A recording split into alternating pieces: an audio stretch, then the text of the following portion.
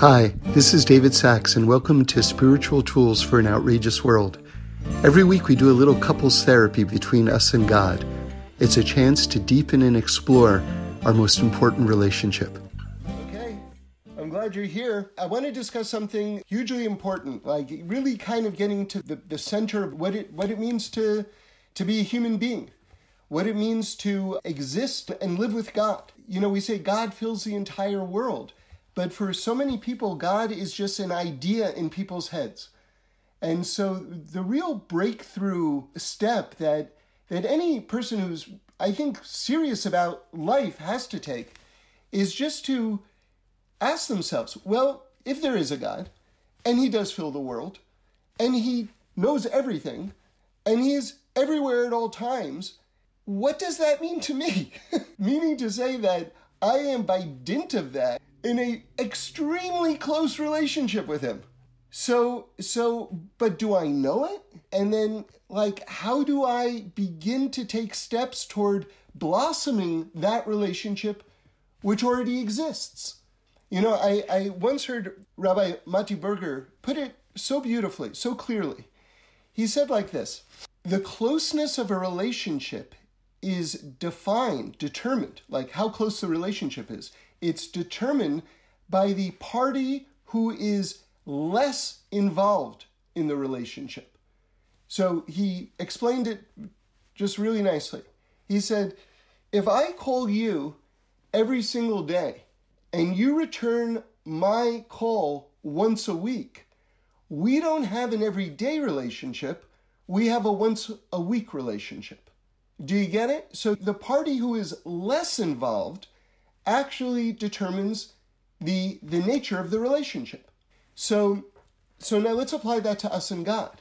If God is sustaining us every single moment, sustaining the universe every single moment, is there at all times, we're never alone, it's only to the extent that we pick up the phone, so to speak, that we enter into that relationship. So if someone picks up the phone once a year on Yom Kippur, then they have a once a year relationship, right? So, or if someone, you understand what I'm saying? So, but it seems to me that what I would love to do is, I would love to live in reality. And if there's a God who's loving me 24/7, I would love to be that partner who's loving him back 24/7, or to the best of my ability anyway. So how do you get into that place where we can engage with reality and be that partner? How do you do it? Because it's not intuitive. It's not intuitive. I'll tell you how our brains are hardwired. And by the way, God hardwired our brains like this so that we can evolve past this, okay? You know, there's a famous discussion in the Gemara between one of the Romans and Rabbi Akiva. And basically, they're trying to convince Rabbi Akiva not to give charity because God created these poor people, and why are you trying to mess up God's plan by feeding the hungry? If God made them hungry, God wants them hungry. And Rabbi Akiva is like, what are you talking about? The world is at a certain level right now, and God has made us partners with him to advance that level, to reveal God's oneness. So the idea is like this: God hardwires our brain in a certain way, and then we have to evolve past that. We have to get expanded consciousness. We have to understand that this world didn't just appear out of nowhere, and that the amazing, precise orchestration of all of nature speaks to the fact that God is intensely involved in this world and intensely involved in our lives. But we have the flip side to it, and this is why it's so challenging. This is what it means to be a human being. On the other hand, we just see what we see. See, the joke is that God is invisible, and yet, once you realize that all you see is God, you can't look anywhere without seeing him. So to some people, there's like, show me God, I don't see God. And to other people, there's nothing more obvious than God. But it's a process. One's mind, one's heart has to open up and see what's before them. So I want to talk about how we can make a breakthrough in terms of not seeing anything and then getting to that place where we feel that love and where we can be that partner. And Torah is so amazing because sometimes you see conversations like in the Talmud. We're going to go into Gemara in a moment, right on the opening page of Gemara Chagiga, and talk about a incredibly arcane, legalistic bit of Torah. And you're going to see how the sages communicate, because it's a little piece that you could just scratch your head and say, what are the rabbis talking about? Give me a break. And then when you just dig a little bit deeper, you realize, oh my God, we're talking about the essence of life here. Okay? So it's like this massive aha moment. So let's just start with the legalisticnesses of it all. That's not a word and never should be, by the way. Okay, so it's dealing with the idea of there's a commandment that certain people, and there's a list of people who are obligated in this way, and that's going to be our subject in a moment, are obligated 3 times a year. In English, we call it the Pilgrimage Festival. Okay, so it was on Pesach, on Shavuos, and on Sukkot. The Jews had to go up to the Beis HaMikdash, to the Holy Temple in Jerusalem, and they'd bring various offerings, and they'd all celebrate together, and it was a very communal, ecstatic, wonderful way to celebrate the holidays. And you'd get your spiritual batteries recharged. These events sustained us for centuries. Okay. But not everyone is obligated to go. And one of the people in that category is someone who's blind. They could go, obviously, but they weren't required to go. And the answer is because there was a special offering that we would do, among other offerings, by the way, but this particular special offering was called the Korban Re'iyah. So it's called the offering of seeing. So therefore, because it requires you to see, someone who's blind wasn't obligated in it. Okay, so now here's where the Talmud becomes the Talmud. You ready? A blind person can't go, but what about someone with one eye? And then this is where people go, okay, I'm checking out. This is no longer speaking to me. But if you stick around a little bit longer, you realize, no, this is just where it's getting good, right? Now we're starting to go to the depths. You know, Rebbe Nachman has a famous story. There were 2 very impoverished people. And one was Jewish, one wasn't Jewish. And they were kind of comrades in misery, comrades in poverty. And the Jew says to the non-Jew, you're in luck because tonight it's Pesach. And there's going to be big meals held all over. Like everyone is going to be having a big meal tonight. That's the Pesach Seder, obviously. He says, come with me to shul. And no one is going to be left behind. Everyone is going to be invited to a home. You're going to get to go to a home and you're going to get a great meal. And so this non-Jewish person was like, this is fantastic, And so he goes to shul and he gets invited to someone's home and he's sitting at the table and he's hungry and all they're doing is talking. They're talking and they're talking. And it's like, where is the food? And then at a certain point, they bring out some bitter herbs. And he's like, you're crazy. All of you are crazy. And he gets up and he storms out. And the next day, he sees his friend, the Jew. And the Jew says to him, did I tell you? Did you get a feast? He goes, no, all they served was a radish and some bitter herbs. And the Jew says to him, if only you had waited a little bit longer. If you just stuck around a little bit longer, you would have seen. So that's Rebbe Nachman, classic piece. The redemption is coming, people. It's coming. Just got to hang in there. We don't want to be that person who just eats a little bit of the bitter herbs and then storms out of the room. That can't be us. Can't be us. So the Gemara now is discussing, okay, it's the Korban of seeing. It's the offering of seeing, and blind people can't do it, but what about someone with one eye? It sounds like we're persecuting this poor, disadvantaged person. He loves God, so because some guy poked out his eye, he's got to be excluded in this way? That's not fair. We're saying that there's this incredible idea that God sees us with 2 eyes. and that God's love for us is very embracing, and that the manifestation of that idea in this world is for someone with two eyes to reciprocate the two eyes that he's being seen with. That's the kli that holds this beautiful idea as it goes from above to below. And so that's the process that's going on right here. And when you look at it in that way, hopefully it makes more sense. And now this is going to open up to an amazing philosophical point that's central to all of our lives. They say, well, you know what's interesting about this word to see? That it's written one way, but when we read it, we have a tradition to vowelize it and pronounce it a different way. And this is one of the many techniques that we've talked about over the years, that Hashem compressed the infinite into the finite, right? Because everything is contained in the Torah. And yet if you look at the Torah, especially in book form, it's a very short book. How can everything be contained in the Torah?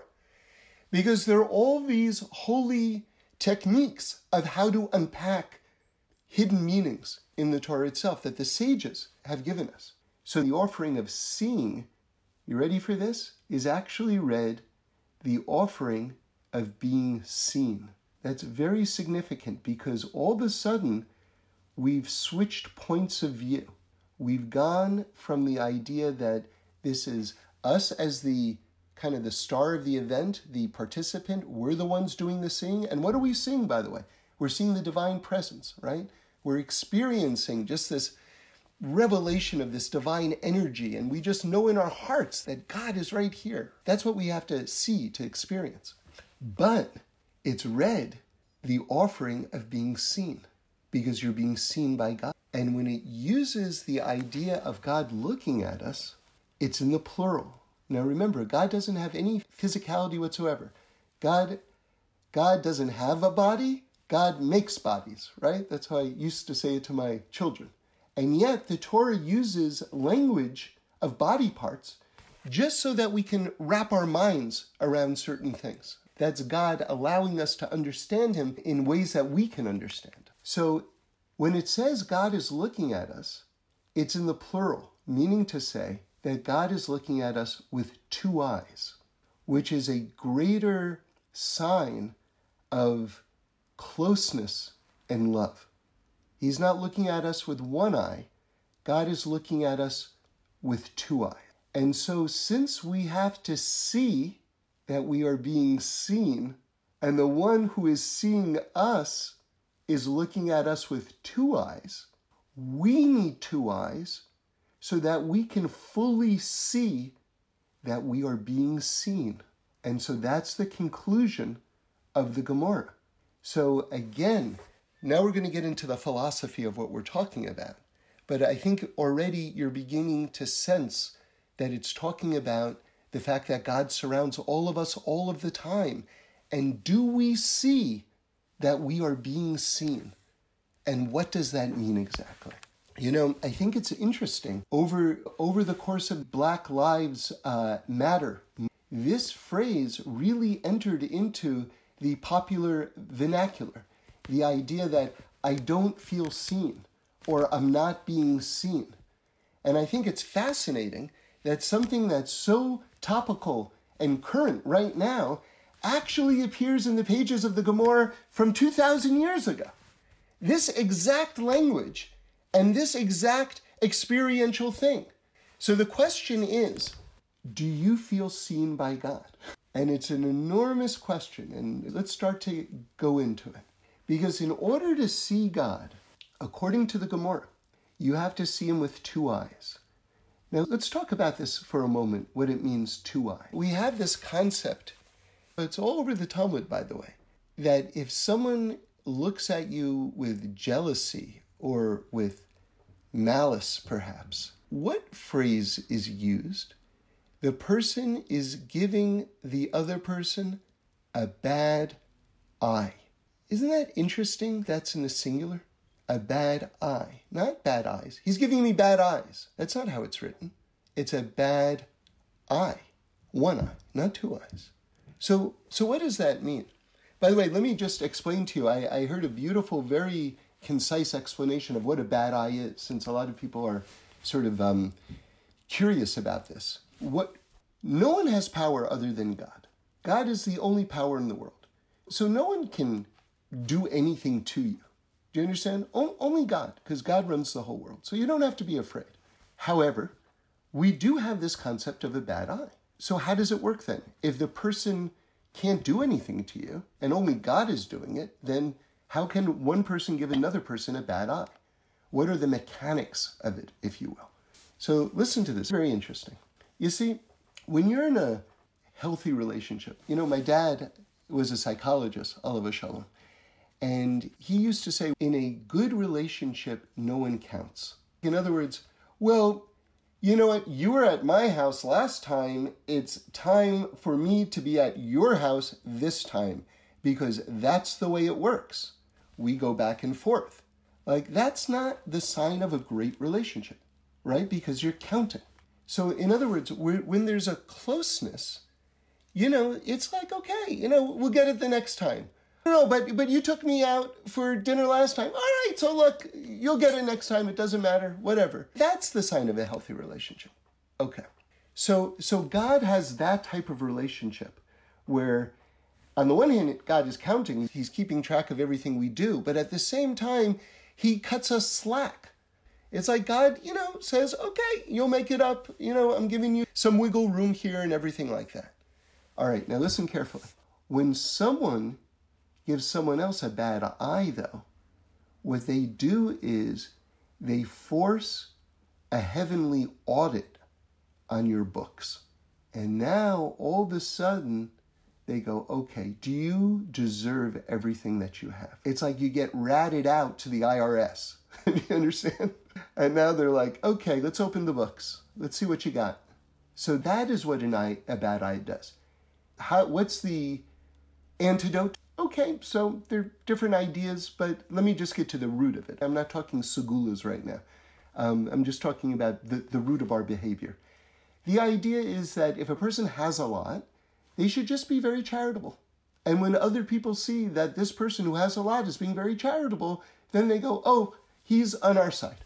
They don't see you as the enemy. I don't have, that person does have, so I don't like that person. But if they say, oh, that person's sponsoring this and he's giving to that and everything like that, then they go, hey, that person is one of us. That's one of the good guys. And so you sort of neutralize. Not only do you neutralize, but the opposite, you bring together people through your goodwill. And by the way, that's also an argument, not always to give anonymously. Sometimes that's the highest, but not always. A lot of people don't know that. Because sometimes when you give publicly, and the Talmud discusses this, what happens is that you inspire other people to give publicly as well. By the way, the example that they use is like a very high stakes example.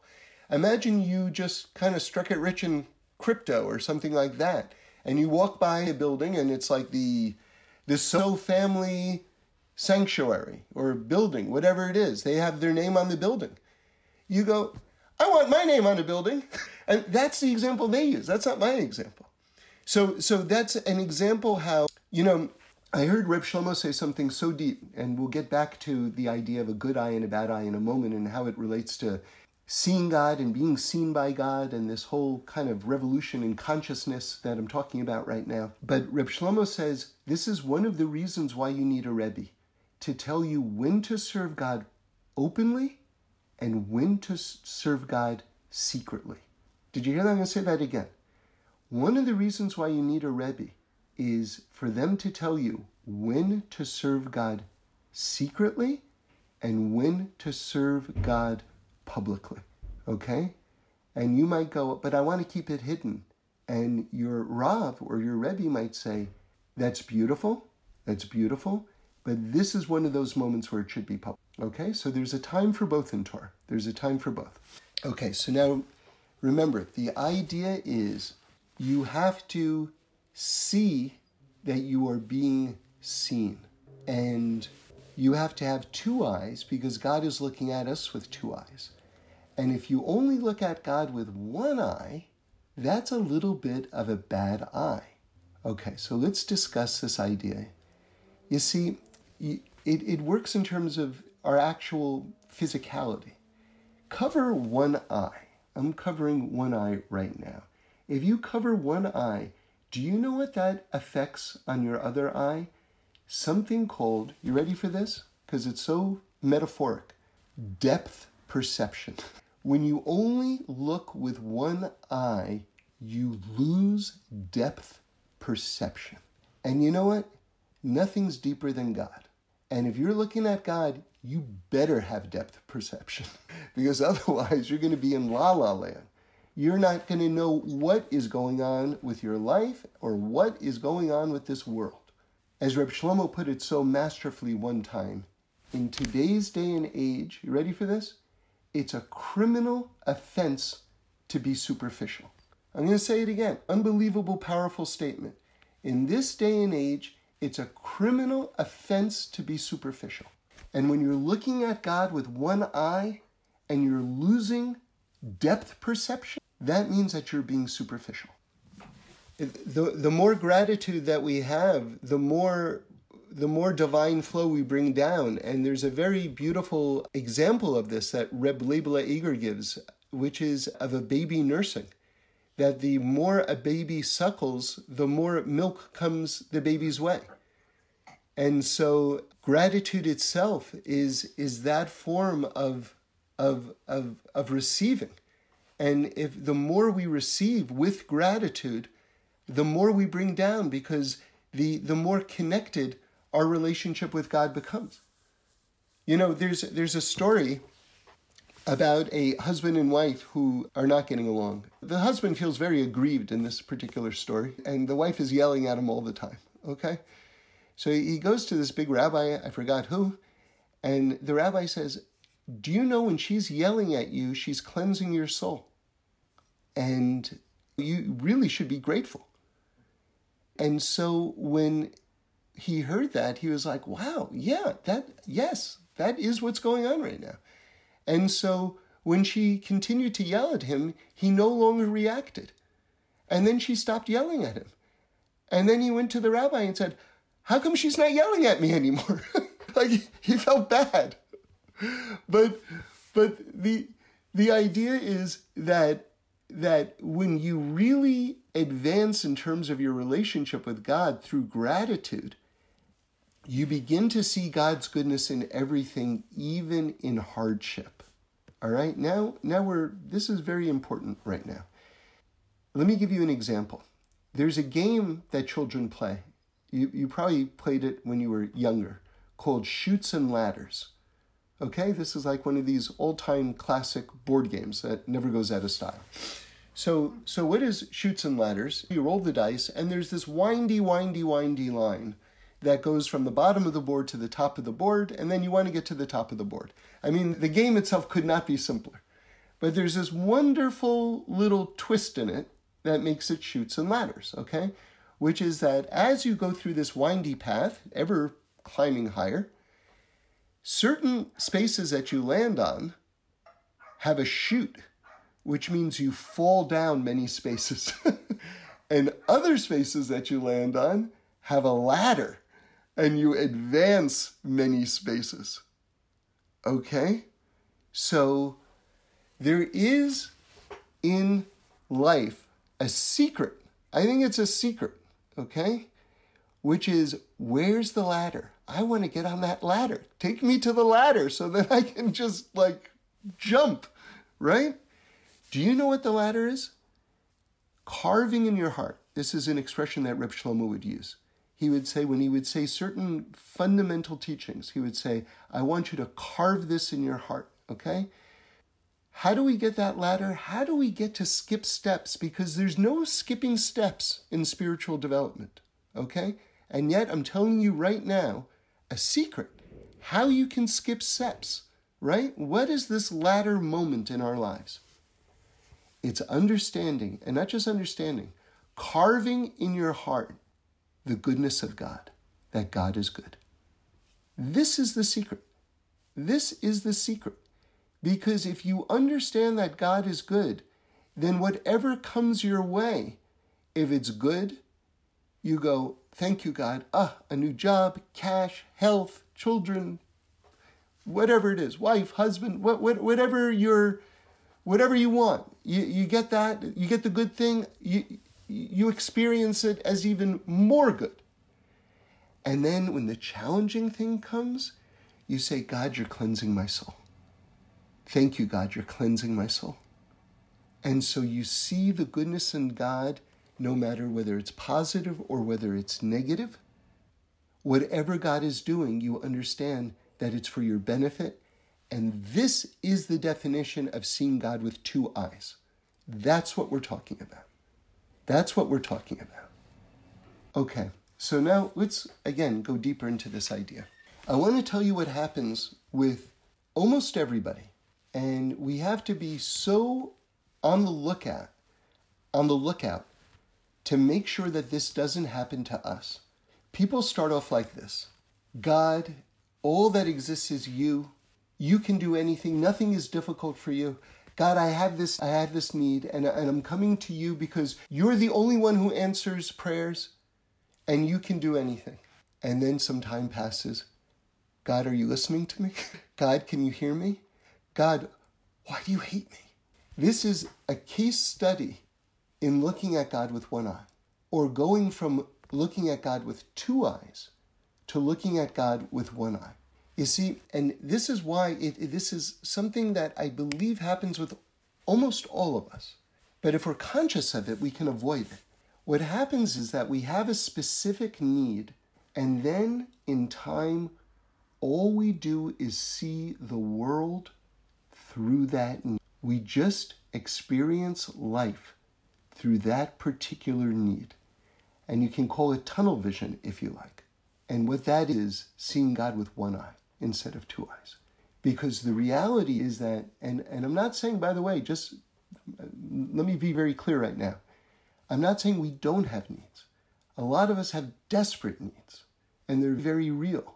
And it's very hard for them not to take over our entire consciousness. It's a heroic struggle to prevent them from taking over our entire consciousness. So I'm very sympathetic to this process. I just want you to know that, right? And God should bless us that all of our needs, whoever has needs, right, that God should answer them for the good, but right away, including the Gula Shlema, the greatest. But the idea is that amidst the hardship, there's also constant beauty. And this is another inescapable aspect of our lives, of this world. The world is broken, and yet amidst that brokenness is beauty that doesn't go away.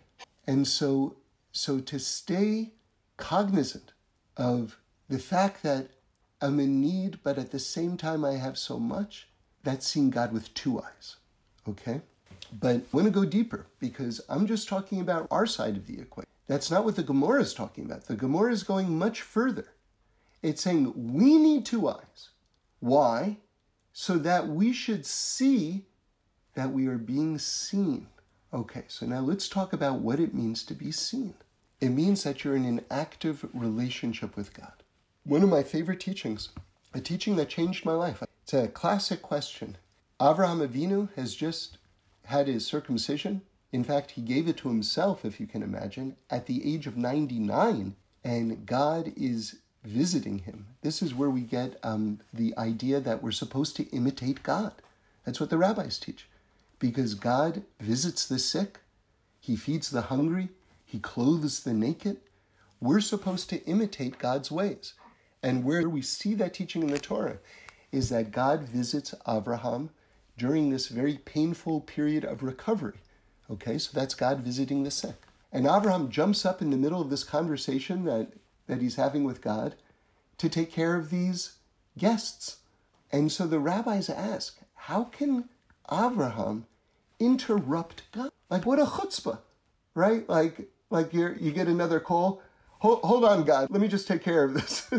It's the bank, it'll be quick. Just hang on 1 second. Like, who is Abraham to run to these people while God is doing this amazing thing for him? And here's the answer. And this is what I'm talking about being in a relationship. I heard Rabbi Grumman say that God forbid you should think that Avraham was interrupting God. Avraham was deepening the conversation with God by revealing this kindness to strangers. There was no interruption. It was an ongoing conversation. And so let's apply this to our lives, because this is the essence and the core of our lives. Everything that we do, wherever we go, whoever we talk to, whatever job we're on, it's part of an ongoing conversation that we're having with God and that God is having with us. And every good thing that we do is deepening that conversation that we're having with God with our very lives. Okay, so what does it mean to feel as though you're being seen? So there's a teaching from Reb Shlomo explaining a Rashi that, is just like one of these cash Torahs, as they say. A cash Torah is it's a teaching you have to have in your pocket at all times, right? So this is one of those. And it says that, remember, the generation of the flood was like completely morally bankrupt, like just horrible. Except for Noah, God himself calls it tzaddik. Like multiple times, God calls Noah a tzaddik. So Noah was great. He was spiritually mighty. And when the time came for the flood to come, it says he hesitated before he went into the ark. And so the rabbis explain that there was a part of Noah that didn't believe that God was actually going to bring the flood. And so Rashi writes that Noah was of little faith. That's what Rashi says. So listen to how Reb Shlomo explains the Rashi. Reb Shlomo says that Noah believed in God, but he didn't believe that God believed in him. Do you hear that? Noah believed in God, but he didn't believe that God believed in him. Let me put it to you in our conversation for today. You can see God and you can believe in God, but if you don't also understand that you're being seen, then whatever emunah you have, whatever faith that you have, it's not complete. It's not complete. So how do you feel seen? And by the way, it's very important, if just that you know, when I talk about being seen, I'm not talking about a prison guard looking at an inmate. It's very important that you understand that. I'm not talking about a principal, watching a student, right, who's trying to sneak a cigarette, in the bathroom. That's not what I'm talking about. The seeing that God does for us is with two eyes, so to speak. It means it's a watching out of love. It's that idea that the phone is constantly ringing, right? God is in that love relationship. The question is, are we entering into it? Do we know it? Okay, so one of the ways, and now here's a tool, right? I want to give you something very practical. This is not just theory, like, do I see that I'm being seen? It sounds very okay. So let's talk in terms of practicality. The greatest way, I think, there are many tools, but let's just start with one, is gratitude. Okay? So gratitude is like a trampoline. Like, when you jump on a trampoline, the more you jump on a trampoline, the higher you go. And gratitude is the same way. The more you start thanking God for things, the more you see that there's more to thank God for. It's an amazing process. When you start thanking God, when you find things to thank God for, you realize, and then there's also I have my teeth. I still have my teeth. I can chew things. Thank God. Do you know how much delicious food you can't eat if you don't have teeth? I can't swallow that steak. I mean, there are endless things to thank God for. And we're not really aware of them until we start finding things to thank God for things. And then it's like that trampoline. The more you jump on it, the higher you go. So then when you realize, wait, I thought I was alone. Now I realize God is doing things for me 24/7. Now I feel seen. It occurred to me not so long ago, and I'm trying to fix this into my daily consciousness, although I'm still in the process of it, because it's a little far out, but I believe it with all my heart, which is that as much as you can point to what God is doing for you right now, God is doing probably 100 times more than that, and you're never ever going to know about it. Which means as much as there is to thank God for that I know about, there's so much more that I'll never know about that I have to thank God for. So I'm trying to fix into my prayers and talking to God, thank you for all these things, and thank you even more for all the things that you're doing that I don't even know about. To say those words to God on a regular basis. And when you do, over time, I think that you're going to feel seen. You're going to feel seen. And it's not a switch, because I asked myself, well, do I feel seen? And then I was like, oh, sometimes. I said, wow. Okay, so I see this is a process. This is not one of these things that you just decide today that you're going to feel seen. This is really, you have to kind of rewire your brain in this way. But if you do, you are going to be living in reality. I want to live in reality. This is reality. But again, God purposely hardwires our brain in a way where we have to arrive at this. Because God wants us to grow. God created the entire world so that we can grow. And certainly our consciousness is our most precious tool. If we can evolve our consciousness, then we're doing the greatest work. Okay, now I want to go deeper. Okay, I want to read you something from the Siddur. And this is in a part of the prayer book that I'll call the extra credit part of the prayer book. This is the part that most people not only skip over, but they've never seen the prayers here before. Okay, it's in the early part of the prayer book before the morning prayers, and there are some absolute revelations on these pages, like amazing words. Now, this prayer I'll tell you, it's in the Art Scroll, Nusach Sfard. Okay, not Ashkenaz, Nusach Sfard, page 29. Okay, so in Hebrew it's called Leolam Yehei Adam. Okay, that's how it's referred to. But I'll read you just the beginning part in the English. Always let a person be God-fearing privately and publicly, acknowledge the truth, speak the truth within their heart, and arise early and proclaim, Master of all the world, of all the worlds and Lord of all lords. In Hebrew it's better. Not in the merit of our righteousness do we cast our supplications before you, but in the merit of your abundant mercy. And then it goes on and on. And I recommend that you read it and say it and treasure it. But I want to get to a part a little bit later, because this prayer takes a very striking transition, a very curious, challenging, okay? And I want to get into this right now, okay? We're continuing our discussion about being seen and that God is looking at us with love. But let's look at these words. It says, but we are your people, members of your covenant, children of Abraham, your beloved, to whom you took an oath at Mount Moriah, the offspring of Isaac, his only son, who is bound atop the altar, the community of Jacob, your firstborn son, whom because of the love with which you adored him and the joy with which you delighted in him, you name Yisrael and Yeshurun. And then it says, Lefikach, therefore.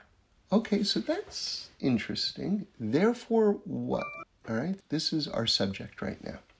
So let me summarize all that. God says, I love you a lot, therefore. Okay, so in other words, all that is coming for the therefore. What's coming up after the therefore? Therefore, since God loves us a lot, we are chayiv. You know what chayiv means? Chayiv means obligated. By law, obligated. Therefore, because God loves us a lot, we are chayav, obligated, to thank you, praise you, glorify you, bless, sanctify and offer praise and thanks to your name. Okay, so because God loves us, we are obligated to thank him. Now let's, for a moment, put this in human terms, okay? Which is not what the prayer book is talking about, okay? But I just want you to understand the difficulty, because once we work through the difficulty, we're going to arrive at something very beautiful, okay? Can you imagine a man loves a woman and, they're not married, they're not even dating, but the man loves the woman and he gives her flowers and sends her jewelry, takes her out for dinner, and then he says, Therefore, you are obligated to praise me, to glorify me. You'd be like, whoa, take a step back, brother. Very glad that you have feelings for me, but that's your business. Like, I'm not obligated in any way because of that, okay? It's just, that's not cool. That's interpersonally. All right, well, now I'm going to give you another example, okay? Let's change it up a little bit. Now imagine a man loves a woman, and in this instance, different case now, in this instance, they're married, and the woman loves the man back, okay? And he gives her, like he showers her with all sorts of beautiful things. And imagine she doesn't say thank you, right? It's a little weird. It's a little weird. It's derech eretz, it's common courtesy. Someone does something nice that you're in a relationship, that you engage in that way. Someone did something really thoughtful for you, then you acknowledge that. Okay, so what's going on here? God is not on some crazed power trip. I love you, therefore you must praise me. That's not what's going on here. What's going on here is something just so much more beautiful. God, who's the master of reality, who's telling the story of this world, and who's telling the story of our lives, God is telling us, this is a love story. This whole thing, your life, this world, history, this is a love story between us.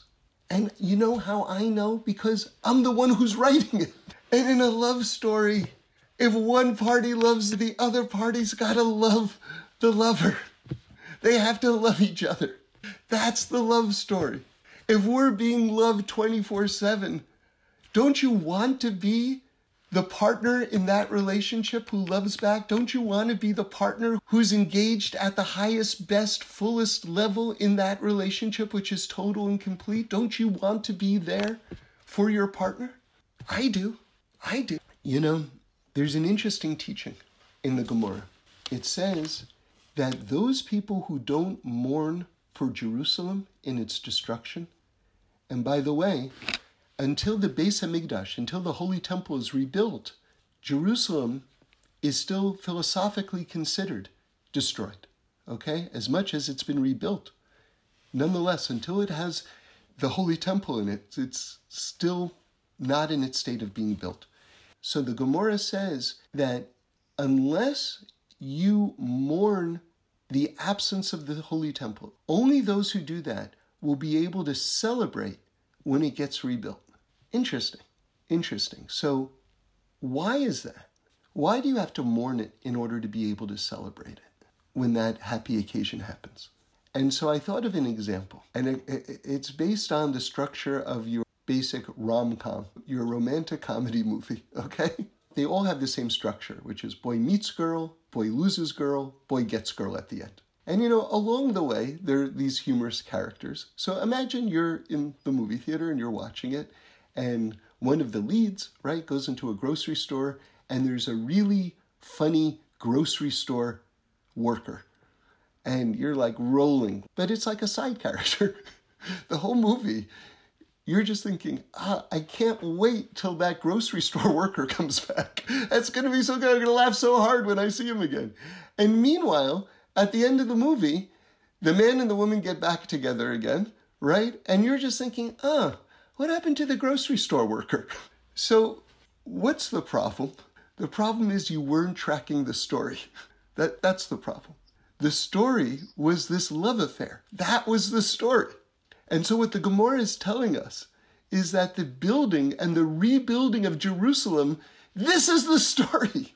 And if you're mourning it during the sad parts, when they finally get back together again, when the Mikdash finally gets built, you're going to be like, out of your kalim, you're going to be so happy. Because you've been tracking the story, the real story of the history of the world. It's a love story. So that's the thing. That's the breakthrough in consciousness. And it's going on with each of us. You know why? Because every single one of us is a holy temple. Every one of us is a mishkan. And when we start keeping the mitzvahs, when we start keeping Shabbos, when we start attaching ourselves to God, when we start connecting on this deeper level, You know what's happening? We're rebuilding ourselves. And you know who the one who's building us is God. It's the most direct, fullest experience. But you know something? Unless you know that it's coming from a place of love, you're never going to get to that place. And it can't be from neurosis or paranoia. Let me tell you another story, okay? So I heard this from, I love it so much. He said, going back to Abraham, that Abraham, the way that he would expand people's consciousness about the oneness of God is, he would invite guests into his tent, then he would give them this great meal, and at the end of the meal, you ready for this?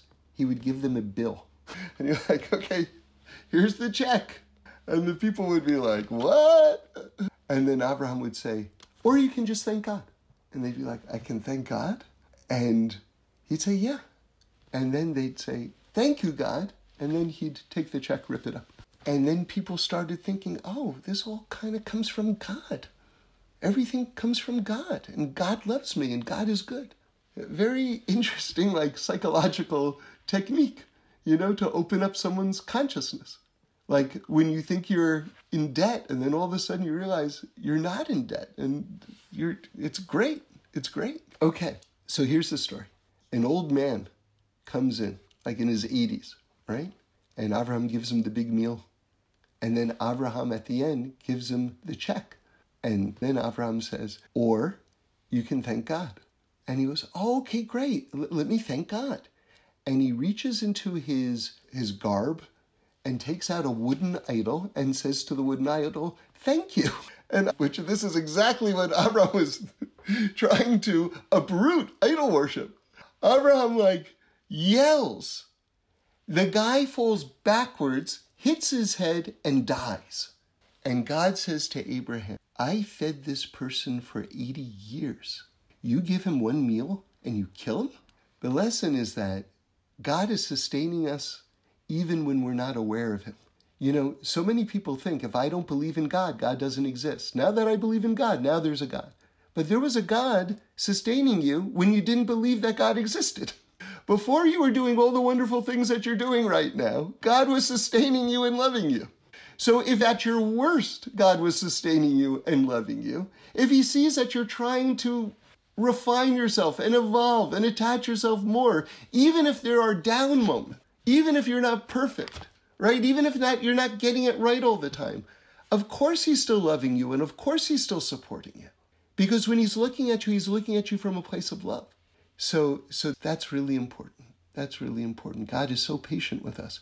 He just wants to see that we're trying to move in the right direction. That's the main thing. That's the main thing. And then, like they say, the word halacha, which means the way, really. Unfortunately, it's translated as law, but halacha means really the way.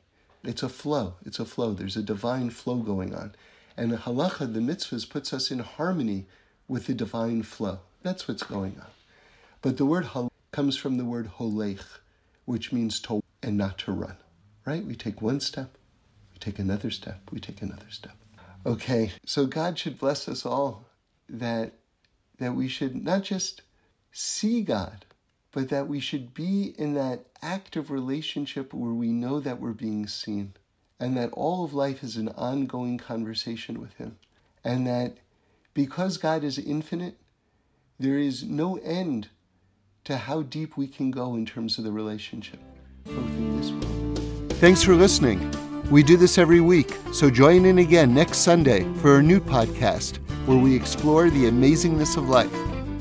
And review us and send in any comments or suggestions. I'd love to hear them.